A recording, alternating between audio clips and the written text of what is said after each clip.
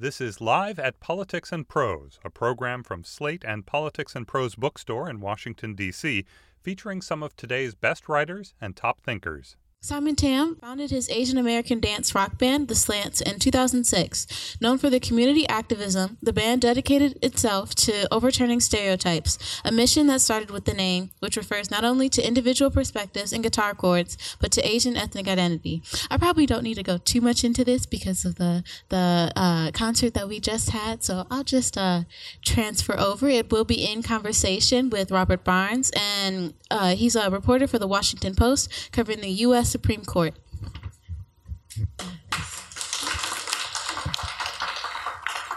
Welcome and thanks for coming out. It's nice to see people who care about books and ideas and maybe even the Supreme Court a little bit, I hope. I'm the only one who's not silencing my device because the court was particularly busy today, and I may get a call from my editor at any time. So, but I hope not. I told him to leave us alone. One of the things I like covering about the Supreme Court are the cases and the people that come before the court. And when I started covering this beat about 12 years ago, I told my editors that one of the things I wanted to do was, when it warranted, I wanted to go out and meet the people whose cases are before the court. Because for me, it's easier to meet somebody, to understand their case. It makes me helps me to write the story in a way that I think is more accessible. And so that's how I met Simon and the band. I called them to see if they had any gigs coming up. This was right before the court was going to have oral arguments. They said no, but I could come out and listen to them. They would all be together when they were putting the finishing touches on one of their albums at a studio in Eugene, Oregon. And so I said, I thought, that sounds cool. Now, sounds cool was the operative language there. I don't know if you've ever been with a group that is putting the finishing touches on a record, but it pretty much consisted of the lead singer singing the same thing over and over again, I'd say 60 to 70 times, while they said, no, that's not quite right. Try it this way. No, try it that way. But Simon and I had a good drive from Portland to Eugene and got to talk about the case and his background a little. And so we're going to do some of that. I'm going to ask him some questions about the case and the book, and then I'm going to open it up, and I hope that you will ask questions as well. Don't make me call on you, because I will if I have to. All right, Simon. Let's get a little bit about your background, and I think I want to start with your parents and how thrilled they must have been when you told them that you were dropping out of college and going to join a band in Oregon. Well, thrilled is I speak as a parent.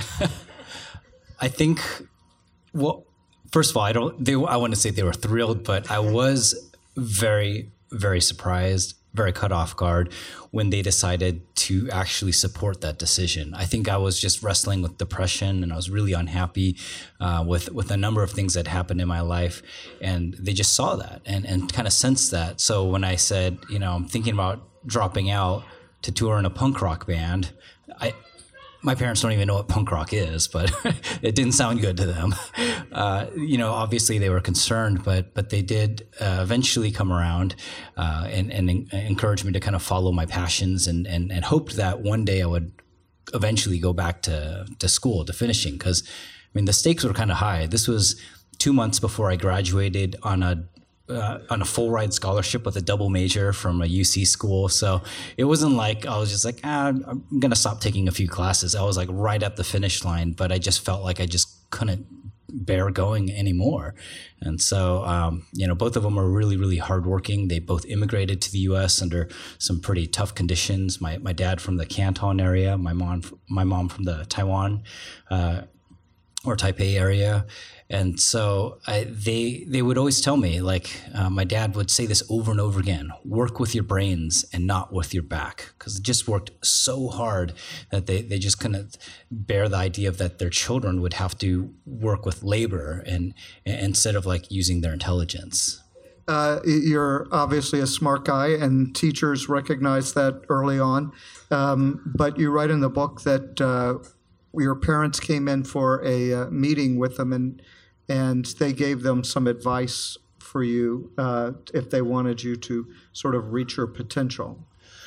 Yeah, so this is when I was testing my way into elementary school, and I took the placement test, and I did awesome on them. Because like my parents are so worried about me doing well in school that when I was in preschool, they started giving me all these books, like advanced learning books, so that by the time I got into kindergarten, I tested into like 3rd and 4th grade levels in English and math.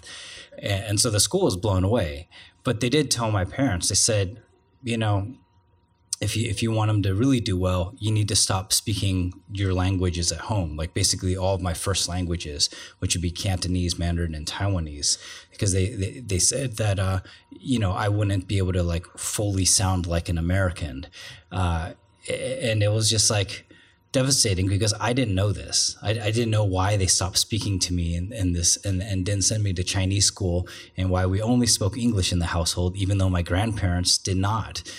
And later on, I didn't find out till I was in my 30s that they had this conversation, that they kind of pulled my parents aside and basically said, like, he'll never look like an American, but at least we can get him to sound like one,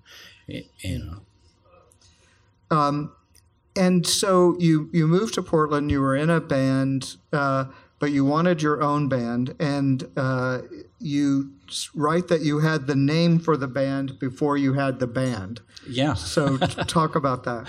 Well, so that band would have, become the Slants, but it was one of those things where I had this idea, this concept for a band. I wanted an Asian American band, and band 101, if you want to start a band, you got to have a name. And so I started asking different people I knew in town, all my friends. In Portland, Oregon, by the way, has this nickname. They call it America's whitest major city. So I didn't have any Asian friends, but I would go to them and I would just say, hey, what's something you think all Asian people have in common? And they would always say slanted eyes. And for me, I thought, it's really interesting because, first of all, it's not true. Like, not all Asians have slanted eyes. We're not the only people on earth with any kind of slant to our eyes. But I also thought back about my childhood experiences. I was viciously bullied. I was physically attacked multiple times for having these facial features, for having these eyes. And I always associated those things with like profound shame. And I knew, because Asians are the most bullied demographic in the United States, that I wasn't alone. So I thought, what if we took it, flipped it around, turned the stereotype like upside down, and brought pride to it instead? What if we did that? And we would call it the Slants, because we could sing about our perspective or our slant on life of what it's like to be people of color, while kind of paying homage to all these Asian American pioneers who are using this term in this really cool, self-empowering kind of way. Like, we didn't play punk rock music, but I was like, that is so punk rock. And tell me why it was important to you to have an Asian American band. I mean, because it was novel, because it said something about the message you wanted to send? Well, it was because I saw such a lack of representation. So I oftentimes share this story of how, the idea came to me in 2004 when I was watching a movie, Kill Bill. And there's this like scene where the woman, Ora Nishi, is walking into a restaurant with her gang of crazy 88s. It's the like Yakuza or Asian mafia that she'd led. And like it's in all of Tarantino's films. Like, it's this trademark move he does where the music's playing, people are walking, and they look really badass. But as I watched it, something really struck me about that scene. And that's when I realized it was the first time that I had ever seen an American-produced film that showed Asians as cool, confident, and sexy. I mean, 2004, like decades before Fresh Off the Boat and Crazy Rich Asians was killing it in the theaters. Like, this is all we had. Like growing up, I didn't have any kind of social mirrors. I didn't have anyone that looked like me in the movies, let alone rock and roll. So I thought, if Hollywood is bad, then the music industry must be much worse, because there's over 17 million Asian Americans, and up until that time period, not a single one had ever been featured in Billboard, Pitchfork, Rolling Stone, Spin, MTV, back when they used to play music videos. Like, we were pretty much invisible. It was almost as if we did not exist in the world of music. And that's when I thought something needs to change. Like, when I thought back about my childhood, I thought, how important is it to be able to see yourself in something? And I thought maybe for another generation, that could be us, and that could be rock and roll. So your fight that has led to this book is about a trademark. You wanted to trademark the band's name, or you wanted to have the trademark registered. For those of you who aren't trademark specialists, which includes me until about 2 years ago, Simon can call his band whatever he wants to. He can trademark that name, but he has to get it registered by the federal government for it to really have much teeth, and much the protection that a trademark is supposed to give you. I'll let you explain why you needed the trademark, and why the trademark registered, and why you didn't think it was going to be that big a deal. Sure. So trademark registrations are really, really common for musicians and for bands, because the reality is that if you want to get a record label deal, seek a licensing deal, or many other kind of forms of opportunities to expand your platform, you need to be able to protect your intellectual property rights. So copyrights and trademarks are like the two biggest forms of protection in that world. In 2009, I met this guy named Spencer who was an attorney, and he said, you should apply to get your trademark registered. Of course, as a starving musician, I thought this sounded really expensive, but he assured me it's only a few $100s, and in like 6 months, this whole thing's going to be over with.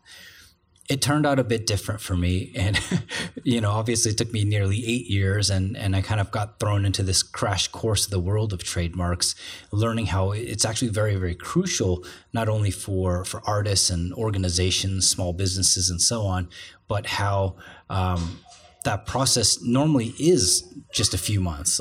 But we ended up encountering something very different, because the government had problems with our name. The government said that you violated, that your name would violate a part of the trademark law, that Congress has said that the office may not register trademarks that are disparaging. And that meant disparaging to an individual or disparaging to groups. You can tell the story, because I know you like telling it more, about what the agency, I thought the office went through to discover whether or not the Slants was a disparaging name. Well, about 6 months after I spoke with Spencer, that initial conversation to apply for the trademark, he called me up and he said, Simon, we got a problem with your application. And of course I asked, what is it? He says, the trademark office says your name is disparaging to persons of Asian descent. And that's when I learned of this law, Section 2A of the Lanham Act, which, as you mentioned, makes it so they're not supposed to register marks that are considered disparaging. And of course, my question is don't they know we're of Asian descent? And he says, well, that's kind of obvious. I'm like, okay, we've been working for over 2 years in our community, doing all these festivals and working with all these organizations. Who did they find who was disparaged, who was really upset by our name? And he says, nobody. And I'm like, what do you mean nobody? He's like, no, nobody. But they did quote UrbanDictionary.com. And they use photos of Miley Cyrus pulling her eyes back in this slant eye gesture. And that's when we thought, well, they must, maybe they just don't get it. And we can correct them on it. We can appeal, because the way the law works is it's not just what anyone says to be disparaging. They say that a substantial composite of the reference group has to find it disparaging. So in this case, a whole lot of Asian and Asian Americans need to find the term slants disparaging when a band uses it. But, actually, even to this day, the trademark office hasn't found a single person, let alone like a whole substantial composite of them. So it just like shows how like these terms, like when you actually ask somebody, like, what does disparaging mean? What does substantial composite mean? Like nobody is able to actually tell you. So he gets rejected. He appeals. He gets rejected again. So you go to court, and they sort of threw in an argument. You tried to convince them basically that it wasn't disparaging, but then threw in an argument about the First Amendment, that it's not up to the government to decide what's disparaging, or maybe more accurately, the way it turned out, that is a viewpoint that the government can't have. In other words, you can't say that yay Asians is okay, but boo Asians is not okay, because that's taking sides.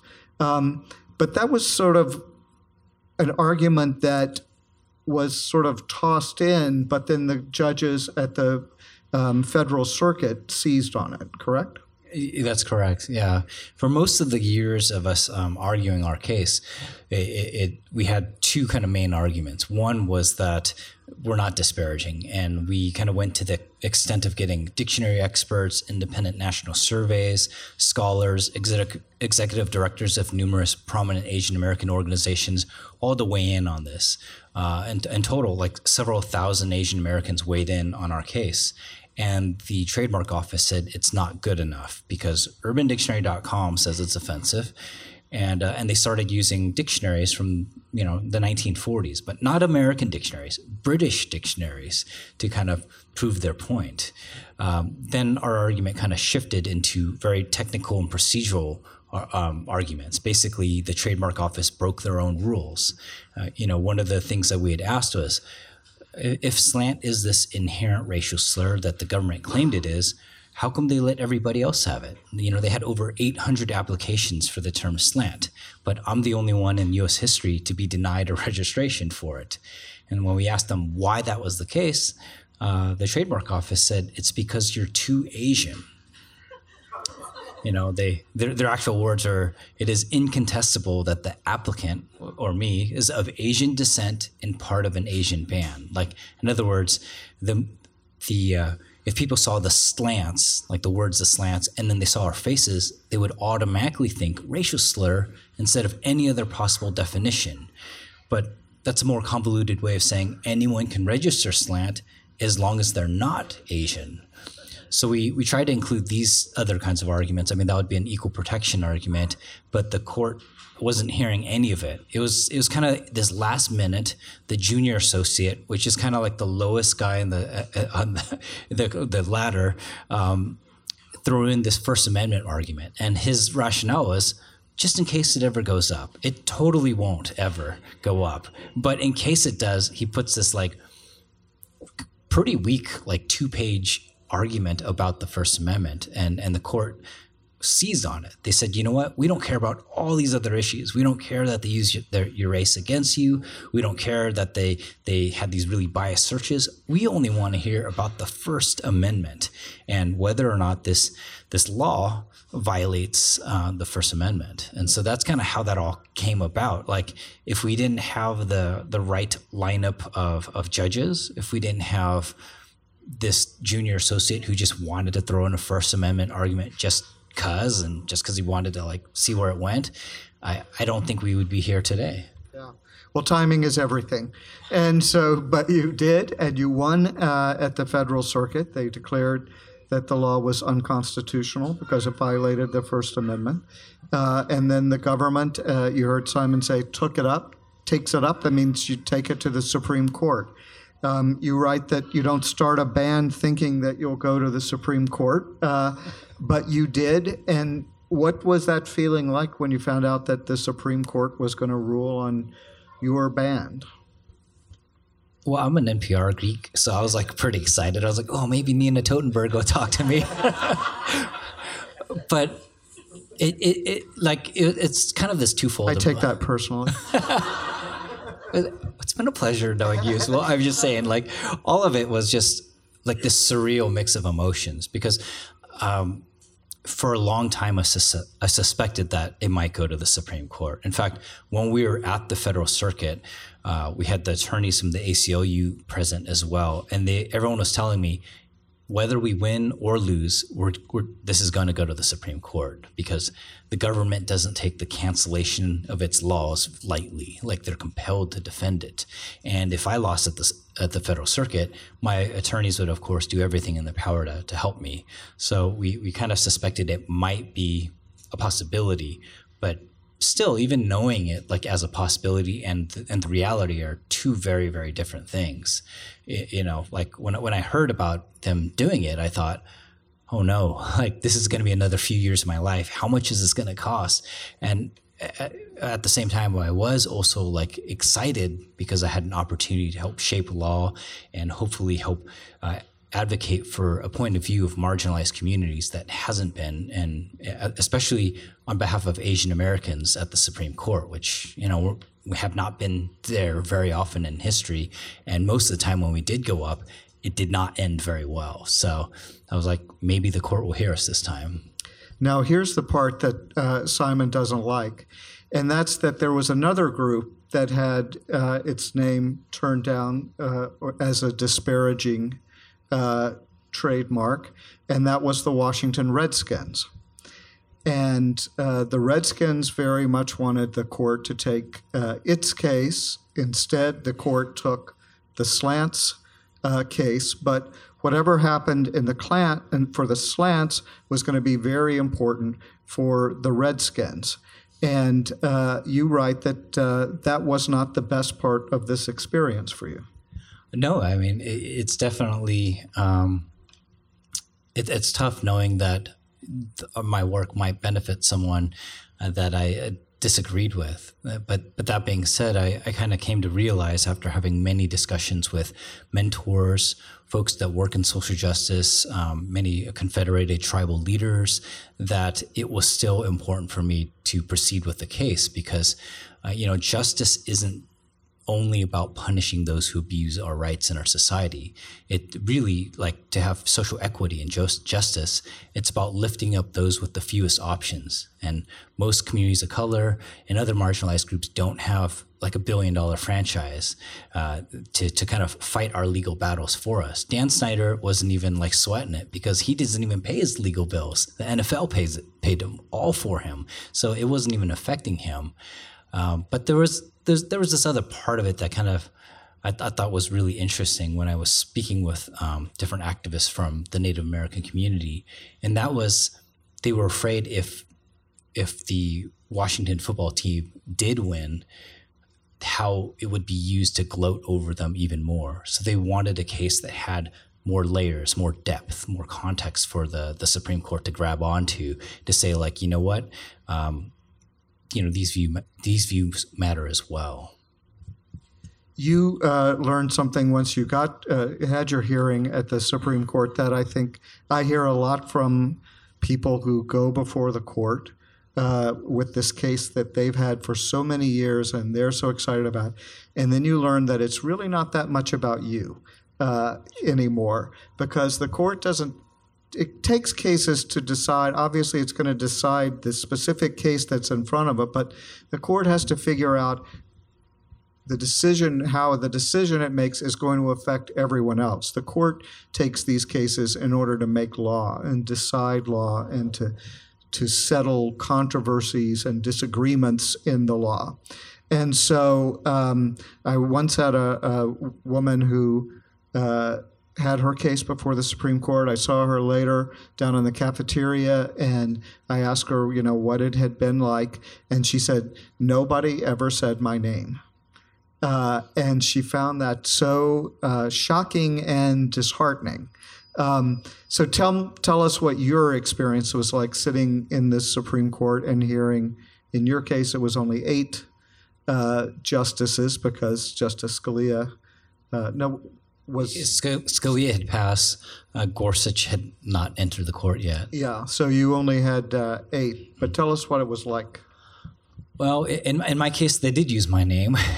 They used the name of my band many times, but I felt invisible. Like despite them using my name and the name of my band, I felt like the band that was being discussed was not my band, and that's because the government was sitting there arguing about how there's this band that was indeed disparaging to our community, and I just wished I could have explained it to them and said, no, like we're very active in our community, and like we do all kinds of things. Like we dedicated 100% of the profits from our second album specifically to address the disparities of cancer rates that Asian American women face. We work with anti-bullying programs, including that with President Barack Obama. Like we did Asian American outreach on behalf of the Department of Defense, and for many years. When Asian American youth were severely bullied, they would reach out to us, and I would have to like counsel kids, like some of them even considering taking their own lives. And I was like, that's, the band you're talking about is not us. We're deeply involved and we care very much about our community. But these are things, this is the irony of things. Like I'm fighting for freedom of speech at the nation's highest court, and I can't say a damn thing in the courtroom. They're arguing about what's offensive to Asian people, and the only Asian people in the room are not allowed to say anything. So I had to kind of sit there and hope that my attorney would do okay, and that someone would pick up on it. But I will say that like halfway through the arguments, there was a very, very particular moment that jumped out at me, and because I was just feeling so distraught while I was there.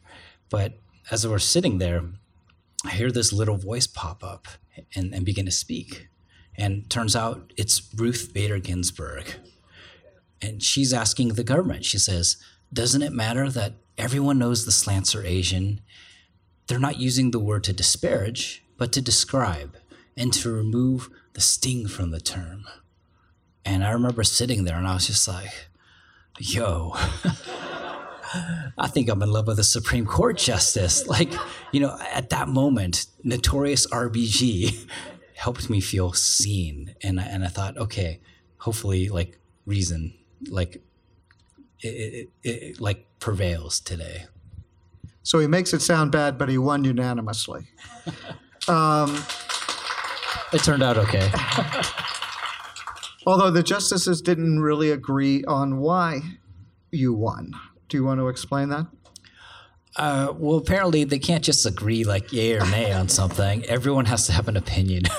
In my case, there were multiple opinions for different justices signed on to the brief for different or opinions for different reasons. So some agreed that the law, the provision of law that I was fighting against was indeed viewpoint discrimination. There's a little tidbit in there about it being like that it should be void for being constitutionally vague. Like in other words, like some people would sometimes get some marks and other people would sometimes not. And sometimes it'd be for the exact same word and sometimes the same word for the same product. And so that was like really confusing and weird to me, especially on the day that we got the decision, because, I get all these messages at 6 a.m, like over 700 notifications on my phone, and I'm like, what's going on? I check it, and it's Twitter, like OPB, our NPR affiliate, saying, the Supreme Court ruled in favor of our band. But like, even though like 2 minutes after that I started getting all these calls from journalists, I had no idea what the decision was. In fact, none of them had read it either. They just like, oh, they won, okay, let's do an interview. And they're asking me how I felt about it, but I didn't even have time to go into it, let alone read multiple different opinions with different kind of concurrences. Now, I'm going to ask you to read something from that afternoon. Do we find that spot in the book? Or that day where you found out that you had won? I will just tell folks who may or may not know how the Supreme Court works, nobody knows when the court is going to issue an opinion. I don't know I know that there will be opinions, but I have no idea what they will be. And so unless it gets to the very last day and there are only 2 cases they haven't decided, well, then you know what you're going to get that day. And otherwise, it just sort of pops up when it's ready. And so Simon won, but I think was very conflicted about the victory. I've asked him to read part of the book where he describes that. Sure. It says, thus, the day of my so-called First Amendment victory was a cataclysmic mix of trepidation and sorrow for those who felt an important protection against offensive speech was lost. Those negative emotions coexisted with the exhilaration from knowing that our case liberated marginalized groups from government overreach and inequitable processes. I felt as if my heart were on a pendulum, wildly swinging from one end to another, but without the ability to stop and process the experience. When reporters and angry activists pulled me back and forth, comments like those that Spencer brought me back to my center. I cared about how people were feeling. The problem was, I just didn't know how I felt. Almost 8 years of my life, about 2,800 days, were poured into this battle for self-identity. But I didn't even have 28 minutes to pause in solitude and reflect until I mowed the lawn. So I think it's interesting that you put so much time in it and then you sort of worried about whether or not in the end you had done the right thing, the right outcome. I'm sure you knew that you thought it was the right outcome, but it's interesting that you had such mixed emotions about it. Yeah, I mean, it was just one of those things that over the years, there are so many assumptions about my case, about who I was, about the work of our band, or even about the meaning of our band's name. And then there was a lot of kind of mischaracterizations about how trademark law worked, that it caused great pain in people, especially people who thought we need this law because we don't want, bad people to benefit from it. We don't want them to abuse it using hate speech. And I could certainly empathize and feel for that because, as someone who's been on the receiving end of hate speech many times in my life, I knew how that pain just could just really tear you up. But at the same time, I also knew that the law that they wanted to rely on, the government that they wanted to believe in, wasn't going to be there when they needed it when it came to trademark registrations. The government really didn't care that much about the Washington football team. They only started making a deal out of it when activists were kind of protesting it. But all along the path of that particular lawsuit, during that time period, the government kept giving out new trademark registrations for Redskin. And my point was always if the government really cared about fighting against racism, why didn't they pull the registrations of the KKK or Stormfront? It's it wasn't designed for that particular purpose. Even if you think about when the law originated, it was in the middle of the Jim Crow era. The government was not thinking about communities of color then. But how do you express that to someone who is hurting? How do you express that to somebody who feel like they just lost a major part of their battle for justice? Whenever I tried to explain it, it would oftentimes just anger people more, make them feel even more upset. So I was just trying to figure out how to find that particular balance and how I could turn to people to help with this and say there is a better way. I don't have different values than you. We just have different ideas about how to express those values in our society. Do you think what people often ask me, how do you stay neutral, objective, and when you're writing about these cases? And I always say that it's very easy to do at the Supreme Court because you usually have very good lawyers on both sides of the issue. You have groups on both sides of the issue, especially when it gets to the Supreme Court, that make very good arguments, or I think they're very good.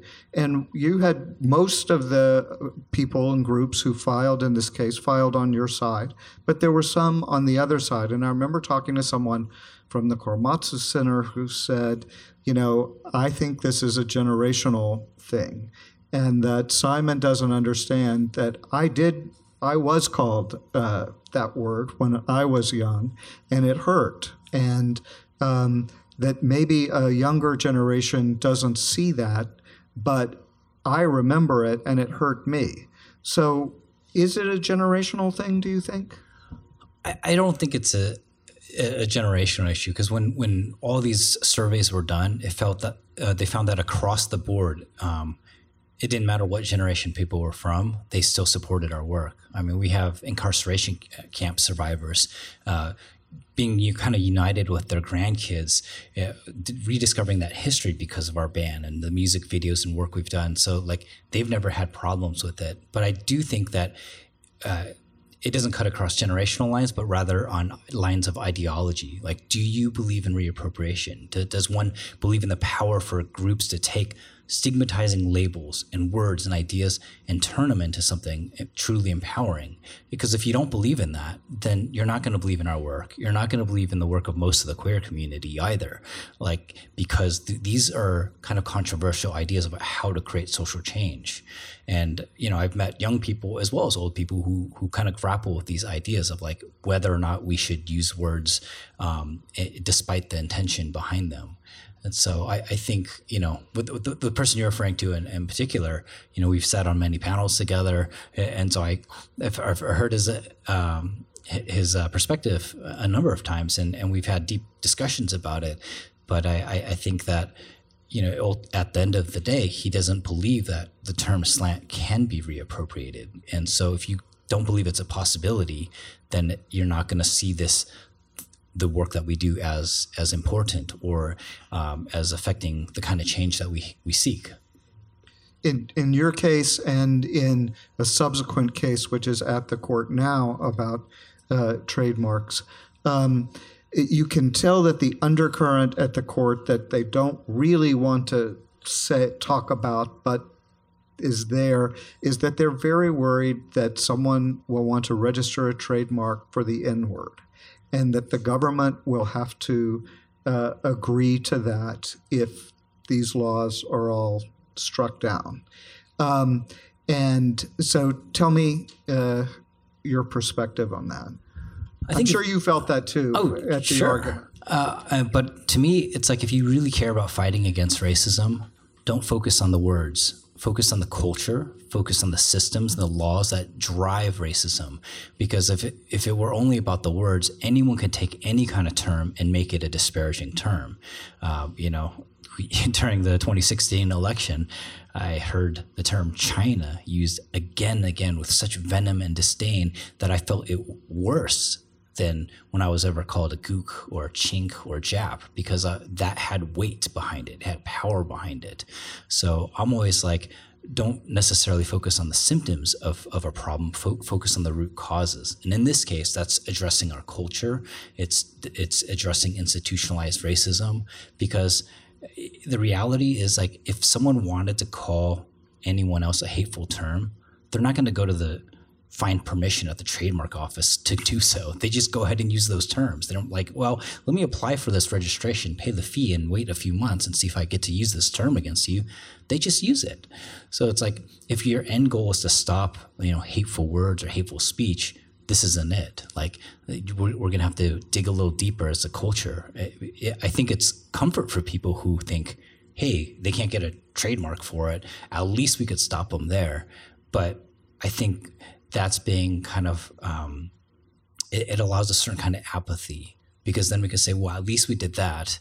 And now we don't have to worry about these other issues that are far more complex, that have a much longer arc when it comes to like resolving issues that are plagued by our society.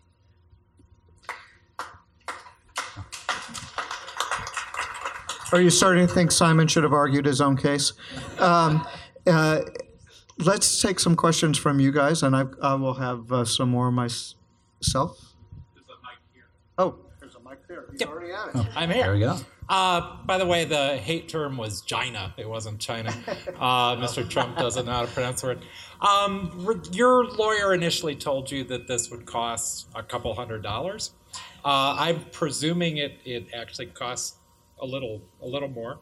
And I'm presuming PTO did not pick up the cost of your legal fees. Could you address at all how you managed to stay in the fight so long? Who supported you? Sure. So yeah, it definitely wasn't a few $100s. There were several more digits added to that particular figure. I did whatever I had to do to survive.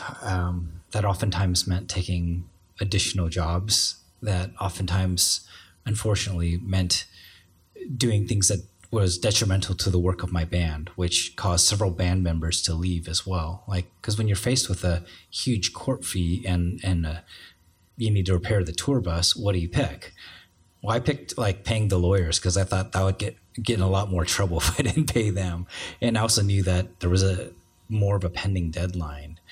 So it was just constantly making these choices. At one point, I knew that I could only afford to eat one meal a day until I got the next filing done, until I could pick up another job, until I got my tax return. Or it was like just constantly looking at this growing pile of bills. And to be clear, my attorneys did this pro bono. They were very, very generous in that regard.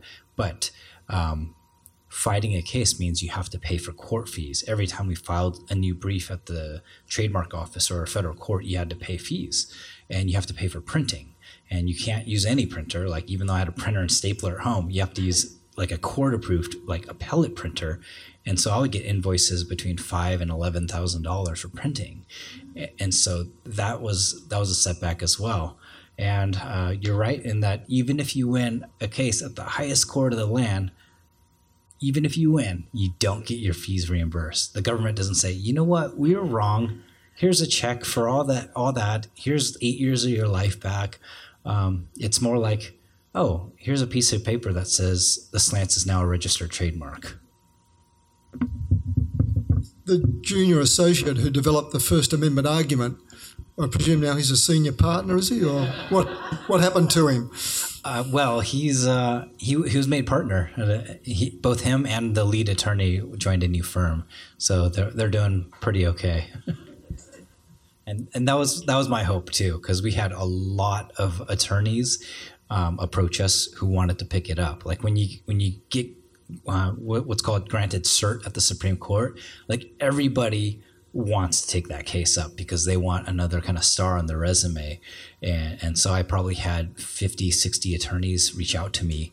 But I just kept thinking, where were you 5 years ago when I needed someone to believe in me?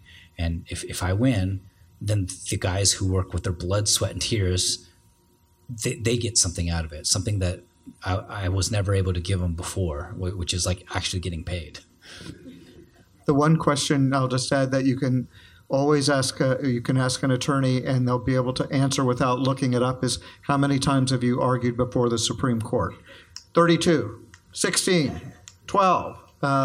It's a big deal, and Simon's right. Everyone wants to do it at that point, and sometimes it's a good idea to have one of those guys do it. Hi, Simon. I watched your 3 TEDx talks last night. I haven't had a chance to read your book because I just got it. But I think there's a really lovely balance in your last TED talk about you listening to white supremacists and engaging with them and not putting them on the defensive, and then you wanting to be heard and saying that Ruth Bader Ginsburg heard you and you won. And that's lovely. And so I want to thank you for everything you've done and all the sacrifices you made. And my question is, what's next for you? And what would you ask us to do? That's a great question. So there's a couple of next things in my particular world, because it's like, what do you do after you win a case? Well, for us, we decided we want to find more ways to give back. So I actually started a nonprofit organization. It's called the Slants Foundation. We're now raising money so I could provide scholarships and mentoring to activists who engage in the arts, and activists of color. And so right now I'm in the midst of fundraising, and in fact, part of my book tour and speaking and concerts and all that stuff is going towards this, because I want to issue out my first Troublemaker Scholarship to kind of fund those people who want to stir things up a bit. The other thing that we've been working on for the past year or so is a Broadway musical. So I had a director and writer reach out to me last year who wanted to write like a musical based on my life. And I told them I didn't really want anything to do with it, that they could just go ahead and write it if they wanted to write it. I just said, please don't make this about a white band. Like, keep it as an Asian American band, so that, because if it could provide roles on Broadway for Asian Americans, that would be the best thing I could ever think of happening. But they actually wanted a little bit more. So I answered a ton of questions. He actually read a very early and terrible draft of this book. And so that he could start writing a script. And now Joe, my guitarist, and I have been composing music for this musical. So that's the other project that's kind of been in the works. One thing that surprised me a little is that Simon is the original slant, but the only remaining slant. See, it does sound bad when a white person says it, doesn't it? But how many members have there been in the band? 11. So if you count, including the people who are still here. How many are in it now? How many are now? 3 of us. So me, Joe, and then we have a lead singer. So Ken Shima is our singer, but he just had a baby like a few months ago, so he's on leave at the moment. Who else? Yes.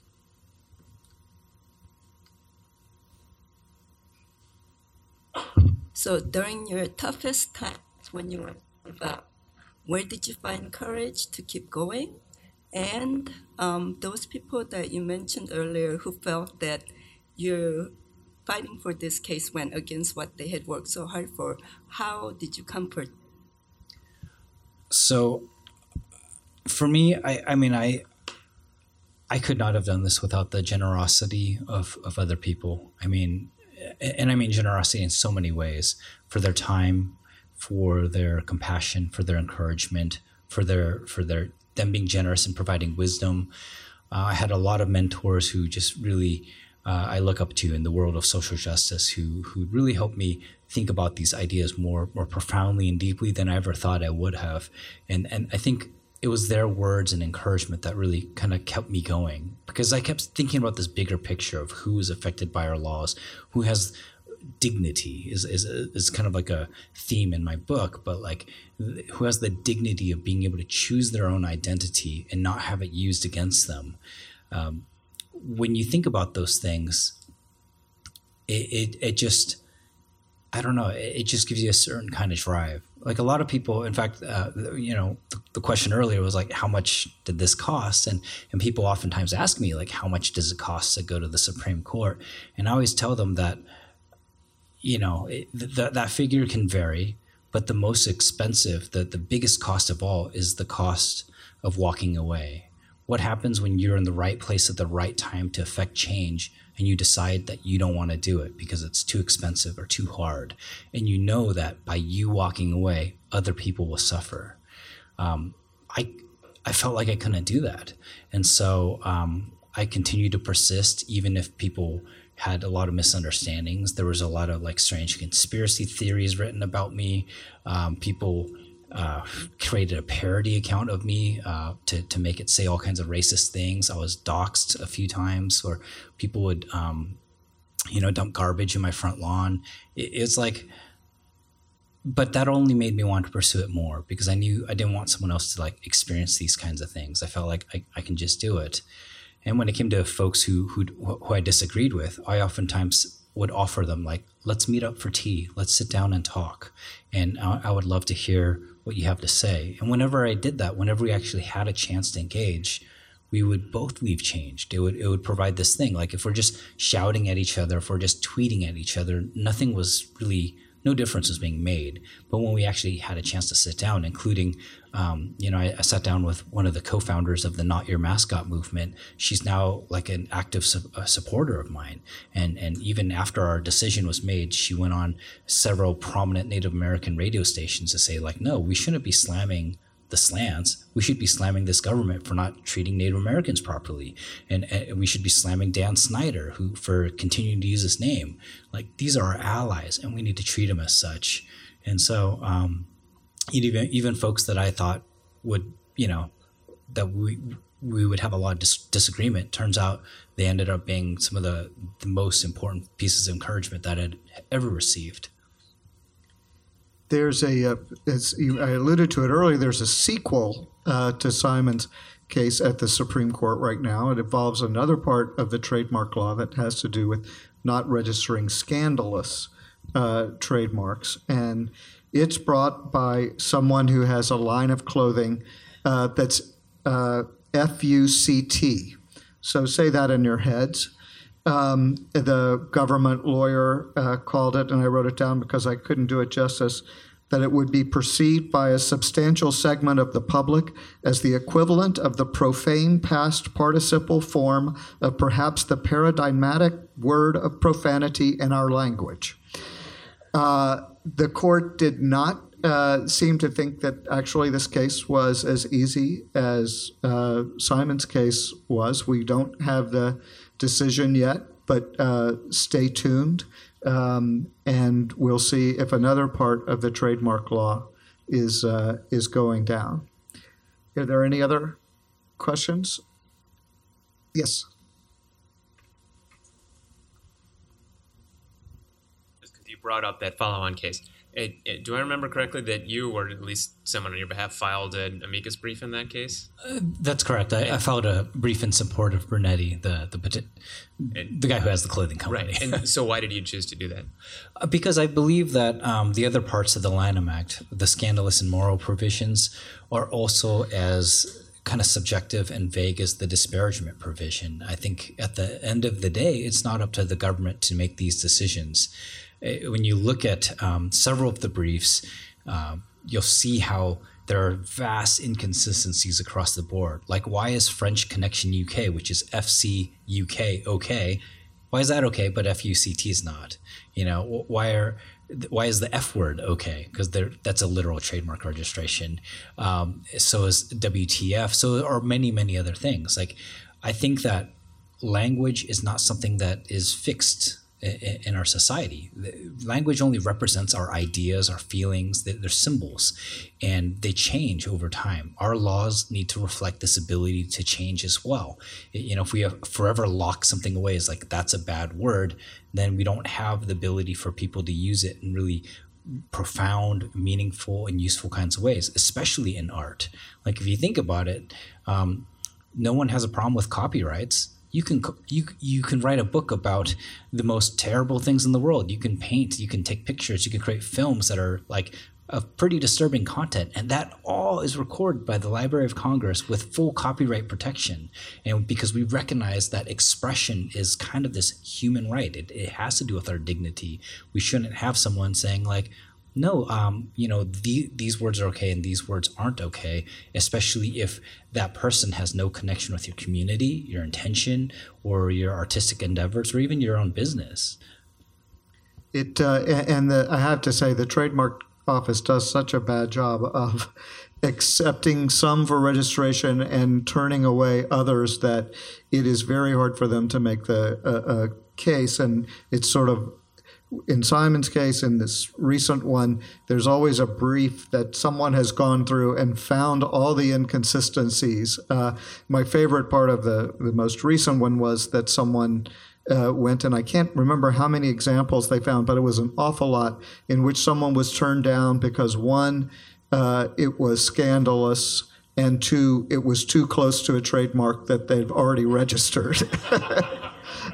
And so that's always a problem for the office when they get in court. Thanks, Simon. Thanks to all of you for coming. We'll be signing books. Live at Politics and Prose is a co-production of The Bookstore and Slate.com. For information about upcoming Politics and Prose events, visit politics-prose.com. And please let us know what you think of this